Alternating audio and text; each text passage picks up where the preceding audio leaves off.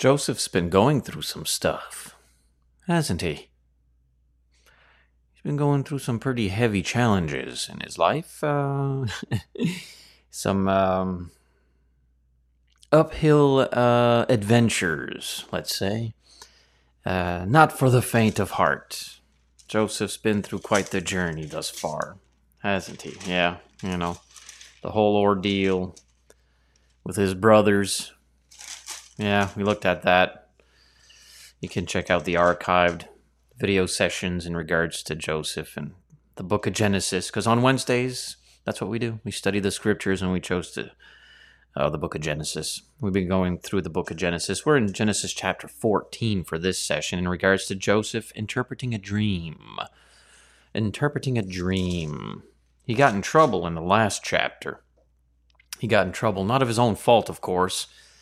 It was brought upon him from a woman, his boss's wife, if you will, Potiphar's wife. And sadly,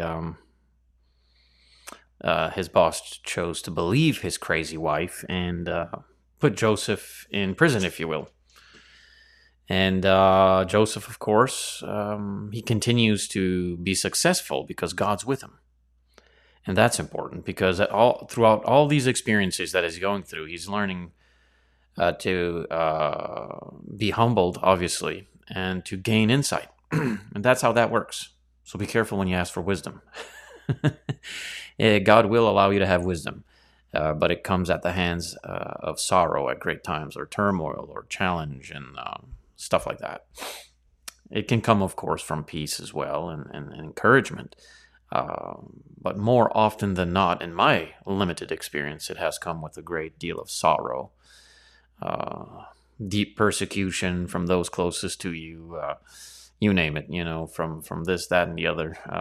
You kind of learn stuff. And Joseph here began, of course, in the account witnessed and recorded as a young man, entitled in sorts, arrogant, perhaps, flamboyant in his ways, because his father, stemming back again to this ancestral lineage of poor behavior resulting in lack of faith and also division and chaos and disorder in the household. Joseph was the recipient of favoritism by his father, and so that bittered his brethren, his own siblings, against him in a very deep and dark way, to the point where they wanted to murder him. They didn't do that. They sold him off into Egyptian bondage. And so Joseph's had to be learning these things. And as he's going through each of these moments, he's learning. God's blessing him through the sorrow he's receiving, but blessing him also with insight, with wisdom. And in Egypt, of course, because the Lord was with him, he became successful. But his boss's wife, again, got in the mix there as a very lascivious individual, sex-driven, to have relations with Joseph. But Joseph wanted none of it. He knew the problems that could come from that. And also, as the text would reveal, it's just wrong before God. He's a single man, and he is not to have sexual intercourse with a married woman.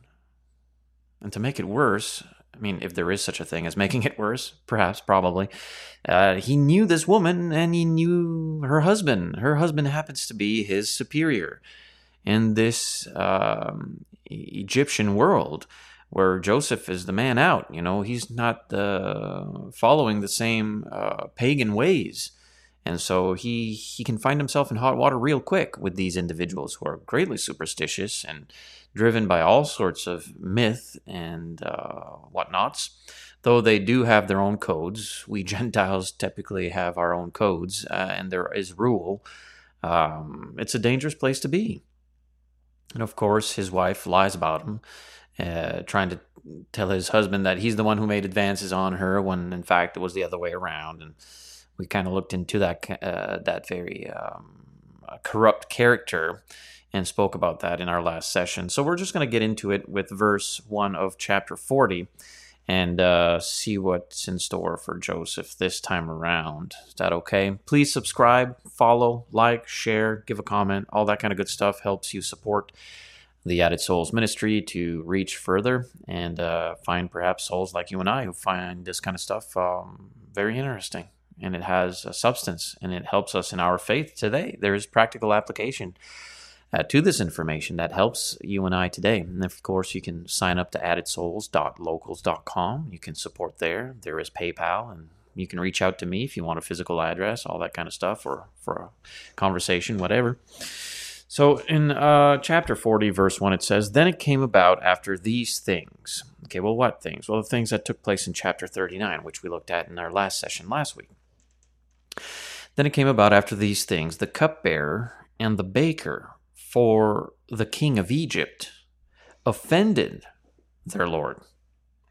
They offended their lord, the king of Egypt. Oh, that's never a good thing. That don't end well. Pharaoh was furious, it says in verse 2, with his two officials, the chief cupbearer and the chief baker. An offense has taken place, and there will be consequences.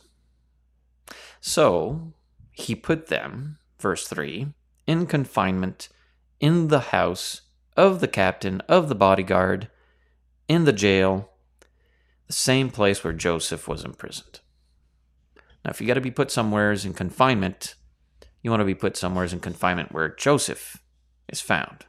Just like Joseph's boss, before he was blinded by his wife's treachery and slander and all that kind of stuff,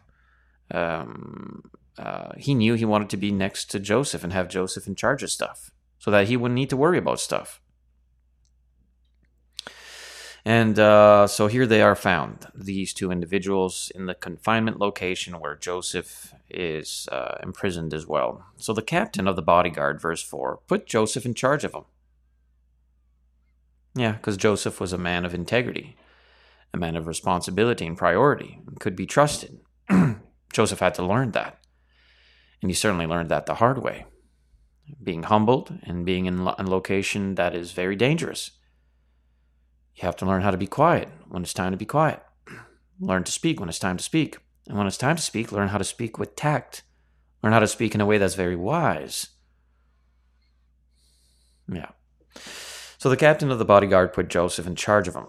Who? Well, the cupbearer and the baker. What did they do? Well, they offended their lord, the king of Egypt. You don't do that. You don't do that. That could have been a death sentence right there.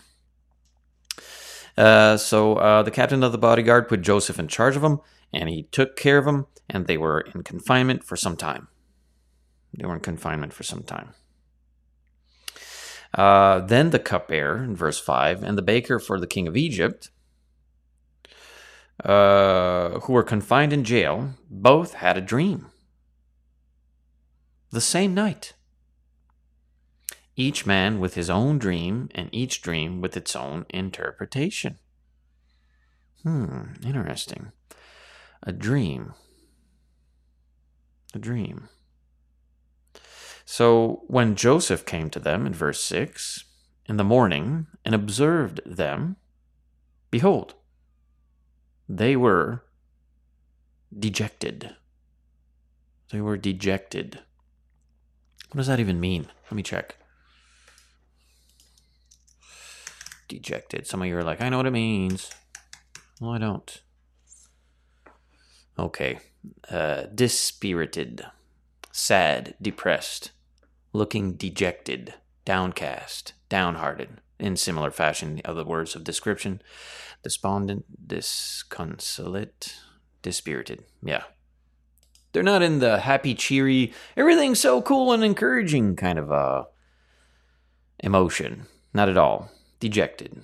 They're sad. Deeply so. So when Joseph came to them in the morning and observed them, behold, they were dejected. And he asked Pharaoh's officials, in verse 7, who were with him in confinement in his master's house, why are your faces so sad today? Why so glum, chum? Why are you so glum, chum? What's with the sad face, huh? Of course, we're being a bit humorous to it, but in all seriousness, this they've been demoted very badly, and they could be at any time the recipients of capital punishment.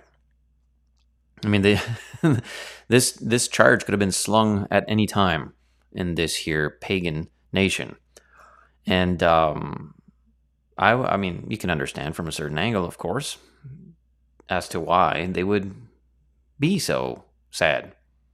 So Joseph wants them to understand what's going on. So then they said to him, "We have had a dream, and there is no one to interpret it." So that's cause for concern. There's great concern for them. They can't chill. They can't relax. No one's there to tell them what they dreamed and why. So then Joseph said to them, "Do not interpretations belong to God? Tell it to me, please."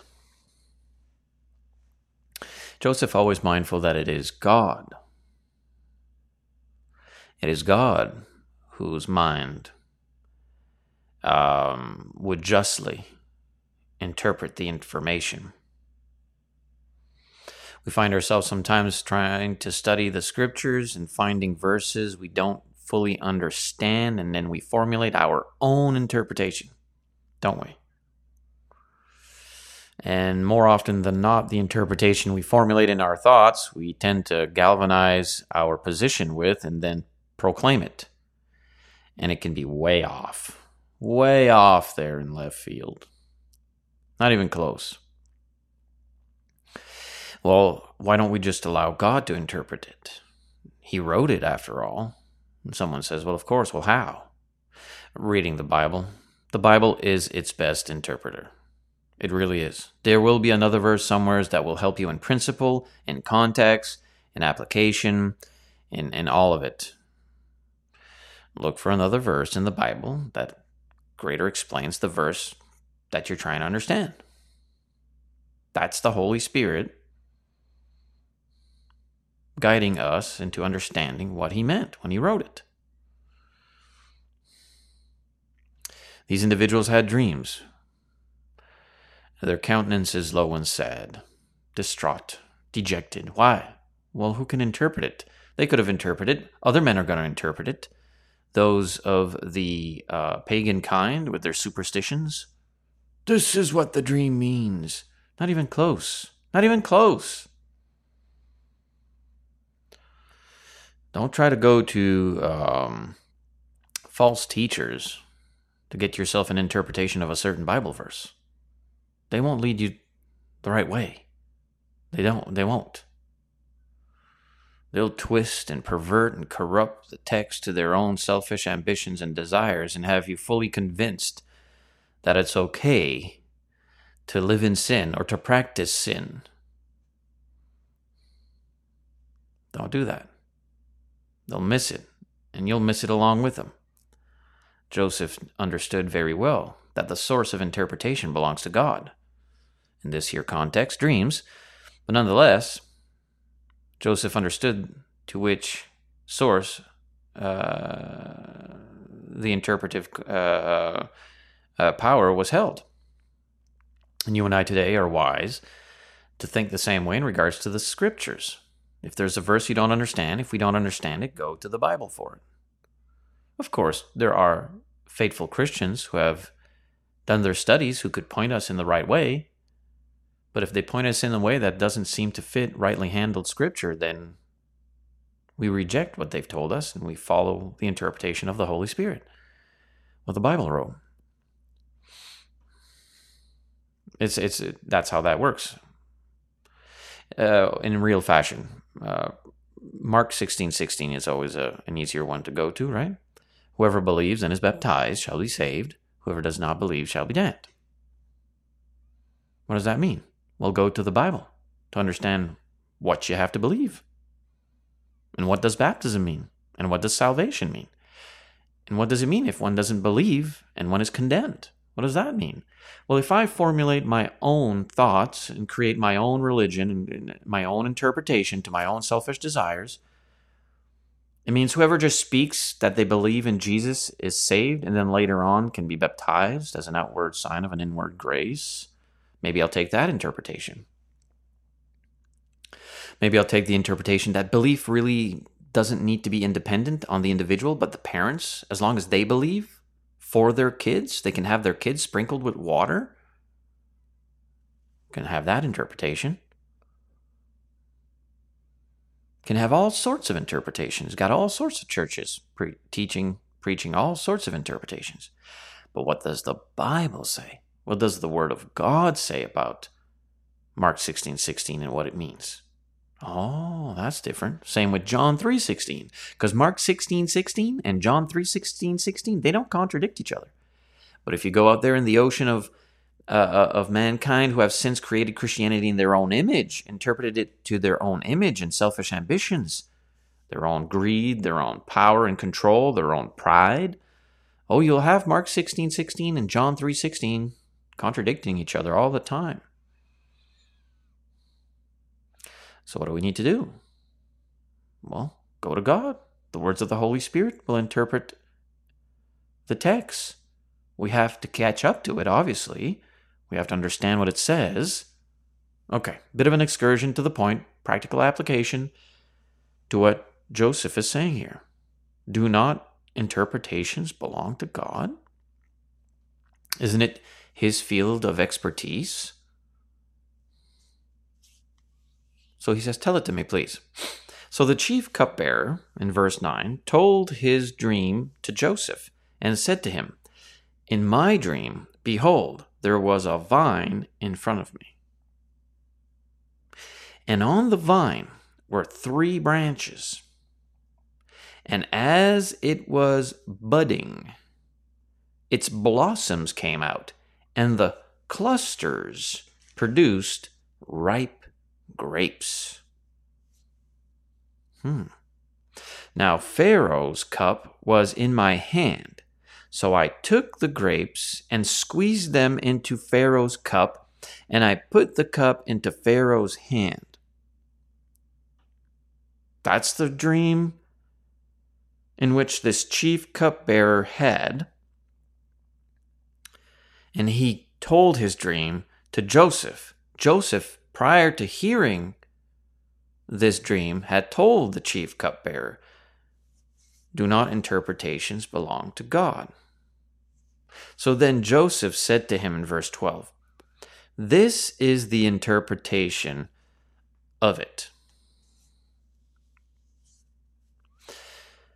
The 3 branches are 3 days. Within 3 more days, Pharaoh will lift up your head and restore you to your office, and you will put Pharaoh's cup into his hand according to your former custom when you were his cup bearer.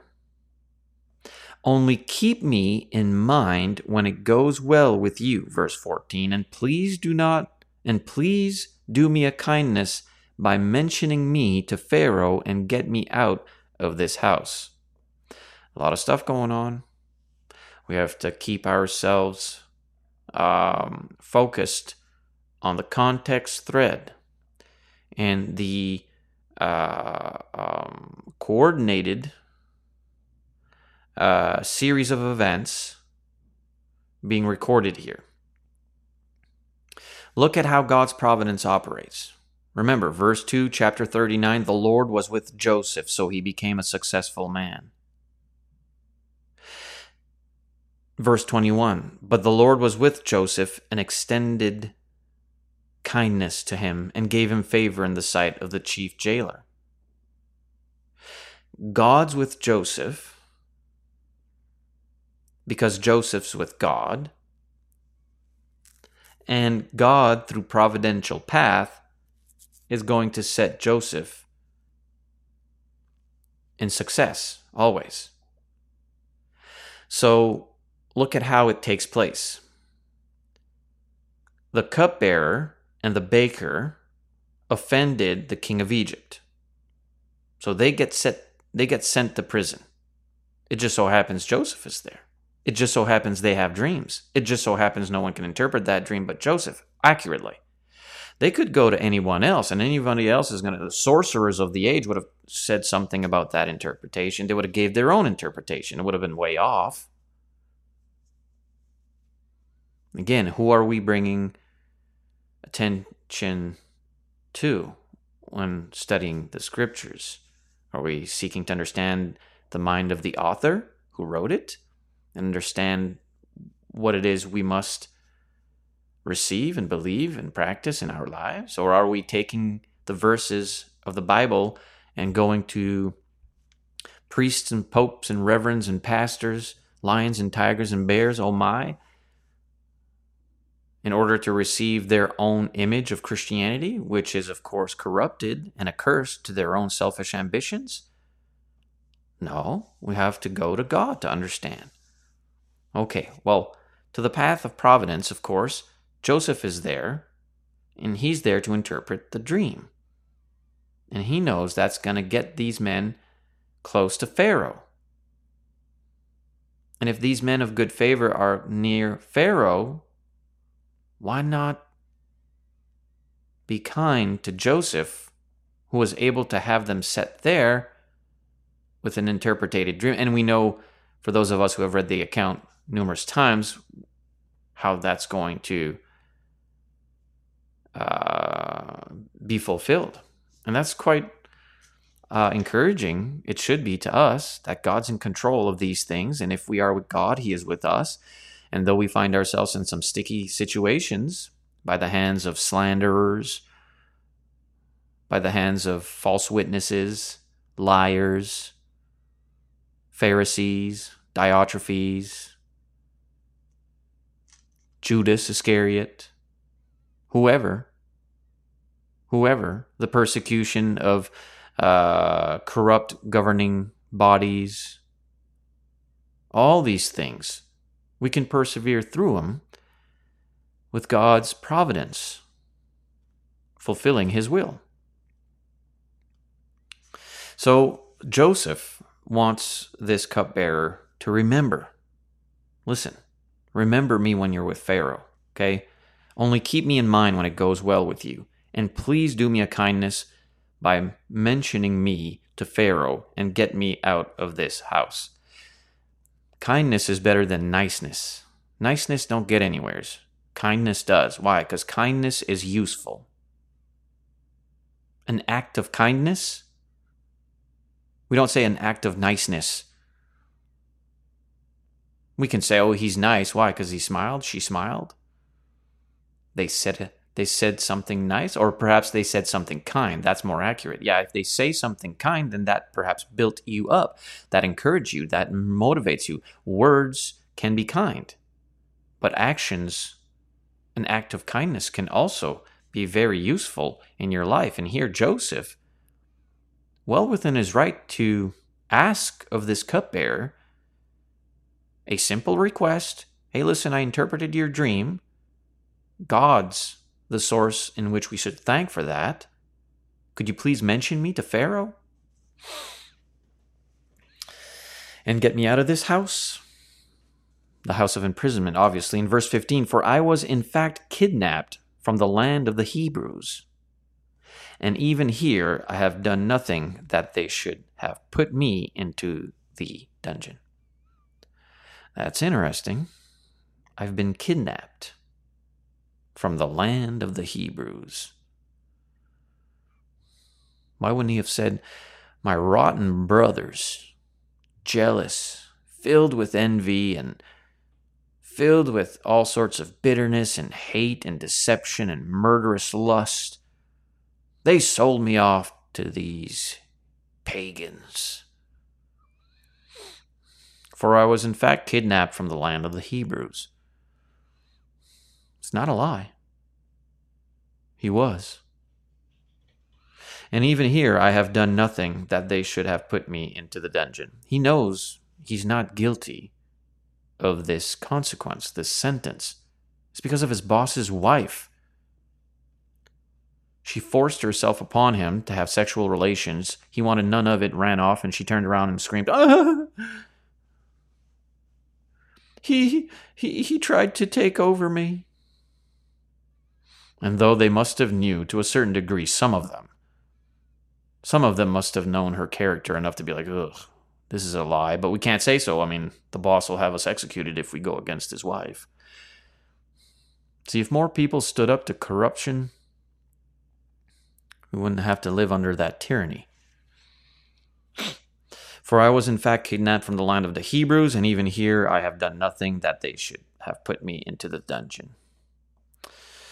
When the chief baker saw, it says in verse 16, when the chief baker saw that he had interpreted favorably, he said to Joseph, I also saw in my dream. And behold, there were 3 baskets of white bread on my head. And in the top basket there were some of all sorts of baked food for Pharaoh, and the birds were eating them out of the basket of my head, on my head.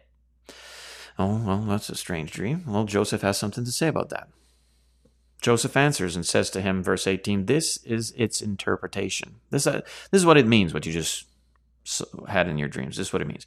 The 3 baskets are 3 days, just like the cupbearer. Within 3 more days, Pharaoh will lift up your head from you and will hang you on a tree, and the birds will eat your flesh off you. Ain't that nice? That's nice.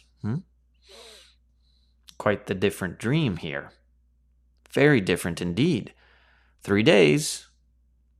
In 3 days, one of them is going to be next to Pharaoh in good favor, once again reinstated to his office.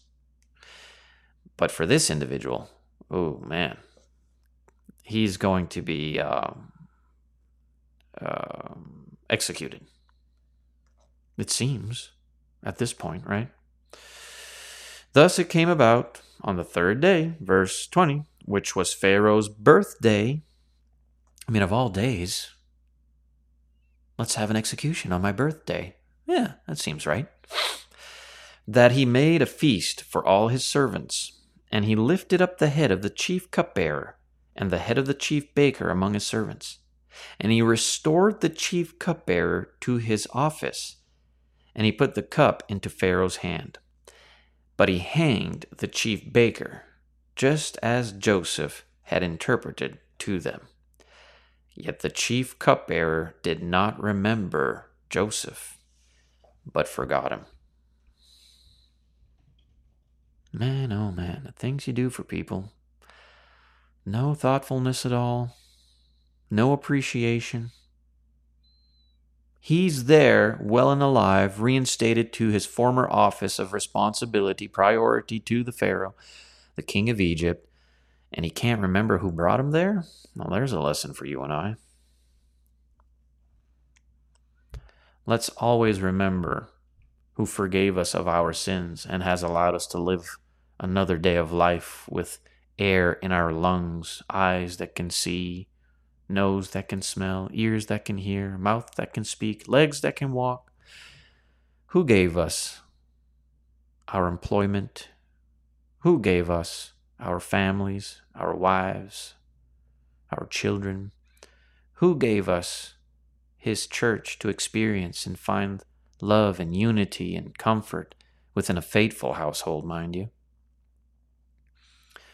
Who gave us the experience of existence and the purpose of life, to be at peace with our fellow neighbors and to have freedom and privilege? Who gave us all these things? Are we so soon to forget God? Be thankful to God. What did Paul say to the Christians in Rome, chapter 1, in their descent into utter madness and chaos and disorder and murder and perversion? What was the first step? They stopped acknowledging God. They no longer thanked him for all the wonderful blessings. The chief cupbearer was alive and well, reinstated to his office with all the blessings that were made available to him for that office. And he was there because Joseph knew the source in which this dream he had could be interpreted. Whose dream? Well, the chief cupbearer. God. From God to Joseph, from Joseph to this chief cupbearer, and this chief cupbearer forgot Joseph and forgot Joseph in the purpose in which Joseph could interpret his dream. Are we guilty of that? course we are. Look at our nations. Fallen nations. They no longer belong to us. Whose flag are they flying? It's not ours. Whose flag are they flying? Have you seen the flag they've been flying? It ain't the American flag. It ain't the Canadian flag. How did we get there? Stopped acknowledging God. Stopped thanking Him for all the blessings we had in America and in Canada. Stopped believing in Him. Oh, you still find little pockets here and there. But as a nation, from its head leadership, we're fallen. We're fallen deep too.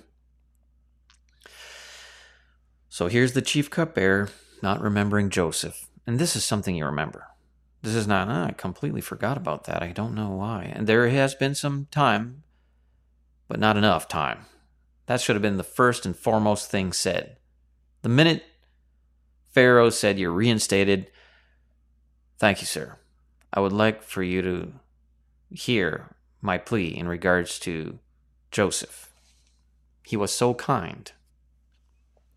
He was so kind to have interpreted my dream, or whichever way he wanted to formulate the account.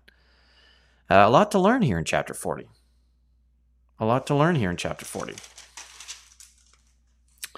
Chapter 41 goes on for a while. We'll save that for next week, Lord willing. Because there's a bulk of information in 40 we can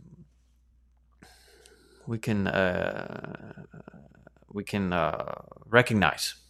We can recognize and apply in our lives. One, first and foremost, always, if God is with us because we are with Him, meaning we follow His Son.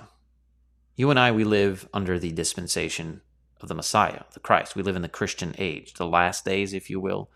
We live in the last days, which are the age of the Messiah, the Christian era. That's the last dispensation of time before His return. You and I are blessed to live in that time. All who have lived in that time have been blessed to live in the age of the Messiah, His kingdom. Those of us who have been made Christians at our new birth in the legal citizenry of His kingdom, we live under the rule of the New Testament. We learn, of course, from the 39 books of the Old Testament, as Paul would have commanded us to do, because through reading these accounts in Genesis and all the other books of the Old Testament, we can learn God's nature, we can learn the actions of mankind, we can learn what's right and wrong, and helps us to discern this and discern that. There's just a mountain wealth of information, and also because we can see the coming Messiah through them. The pages of the Old Testament teach us of the coming Messiah and how God brought that all to be very well. But you and I, we live under the 27 books of the New Testament, as far as our law, that is. The New Testament, the new covenant to which Christ bled for. It's important. So we follow the Christ, who is our King, our Master, our Savior, the Son of God. If we are with Him in obedience to His law of mercy and grace, there is order, there is justice, we can be successful too. It may not always mean physically in earthly terms, but we are spiritually successful, right? Joseph was successful because the Lord was with him. That's something we can take and be like, okay, point number one. If we're faithful to Jesus Christ, He will have us successful, spiritually speaking. And a great many times, in a general sense, physically as well. Why? Because we'll be wise dealing with employers or employees. We'll be wise in our relationships with our neighbors, our family members, co-workers. We'll be wise with our finances, being good stewards of everything that's made available to us. We'll be productive. We'll be content. We won't be greedy. We won't practice favoritism, if you will. We will be well-rounded and wise, balanced, seasoned, if we indeed follow Jesus Christ. And if we do, and become the recipients of betrayal or slander or false witness at the hands of tyrants or Diotrephes, self-righteous hypocrites, these kinds, whether from among us who have crept in unnoticed or from a corrupt government or whatever it is we're dealing with, just like Joseph, in principle now, for practical application, we too can persevere and learn the wisdom of that sorrow and have it in our arsenal because God has blessed us with seeing things. Once you've gone through a Judas Iscariot, you can be quick to discern another Judas Iscariot. You can identify the character, and you can see them and understand them by the fruits they produce. And you can teach that wisdom to others, and you can protect and shepherd the fold away from Judas or Pharisees or Diotrephes or all these characters. Alexander the coppersmith giving Paul great problems. All of this. Well, Joseph is learning all this wisdom. He's understanding these characters now because he was from a naive position. Now he's starting to be more cultured in what's happening in his surroundings. Now he's learning about the character of the cupbearer, the character of the baker, the character of Potiphar, the character of his wife. And I assure you, once you've lived on this earth long enough, you start to be able to how should I say, order, in orderly manner, understand certain characters, certain personalities. Like, yep, I know what that is. And you start to be more understanding of who is truly genuine and faithful and humble and who isn't. That's important. I've spoken not too long ago to brethren who have been in the church for decades. 40, 50, 60 years, some of them elders, some of them preachers. Had not spoken to them for a long time, spoke to them. They could not discern right from wrong, completely ignorant. And because they're ignorant, they side with what is wrong, what is corrupt, what is sinful, what is lawless, what is evil. They couldn't discern right from wrong. They rebuked Jesus and sided with the Pharisees. They rebuked John, slandered Gaius, and sided with Diotrephes. But they couldn't see it. Those of us who have gone through these wisdoms, we can discern that. We can be like, oh, there are brethren who have never grown in faith. Matter of fact, they've diminished. They've gone idle and worldly. They can't see right from wrong. Very surface, fake Christians. And there are many of those, and they are very discouraging. But then you can recognize the humble. Then you can recognize those, many of whom I've spoken to, wonderful Christians who are, they can discern evil. They can discern right from wrong. And they indeed side with Jesus. They side with what is right. Joseph is understanding through these moments these different characters. That makes an elder who's humble, who's capable of have gone through these things in life, can shepherd the flock, secure the flock, protect the flock, guide the flock, and be there, of course, as an expedient in the realms of matters of conscience and scruple and opinion and judgment, things like that. So here's Joseph going through these moments, and he's learning who these officials are, what kind of characters they are. And it's going to be, of course, a benefit for him. Because again, as verse 2 of chapter 39 says, the Lord was with Joseph, so he became a successful man. There's going to be a full turn here in this account as we move forward in the weeks, Lord willing, in regards to Joseph and his siblings and what they had done to him and what they had done to his father, making him think that Joseph had been devoured by a wild beast. Crazy, right? We can go through these moments in life, these very severe, deep sorrows and traumas, and we don't need to allow that to define us. We can persevere. We can learn how to live with it, but not in an unhealthy path. How so? Following Jesus. He will make us successful. He will make us successful. All those who are against God and against Joseph will come to either repentance or consequence, all of consequence, but some to repentance and some, of course, to their bitter end. So there's, again, so much wonderful information in these accounts. I find it quite interesting, and I do believe you do also. So please consider subscribing, following, liking, sharing, give a comment, interact.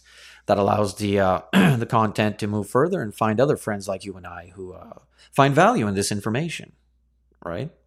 And please consider supporting the work, the Added Souls work. You can go to addedsouls.locals.com and you can sign up there and support there.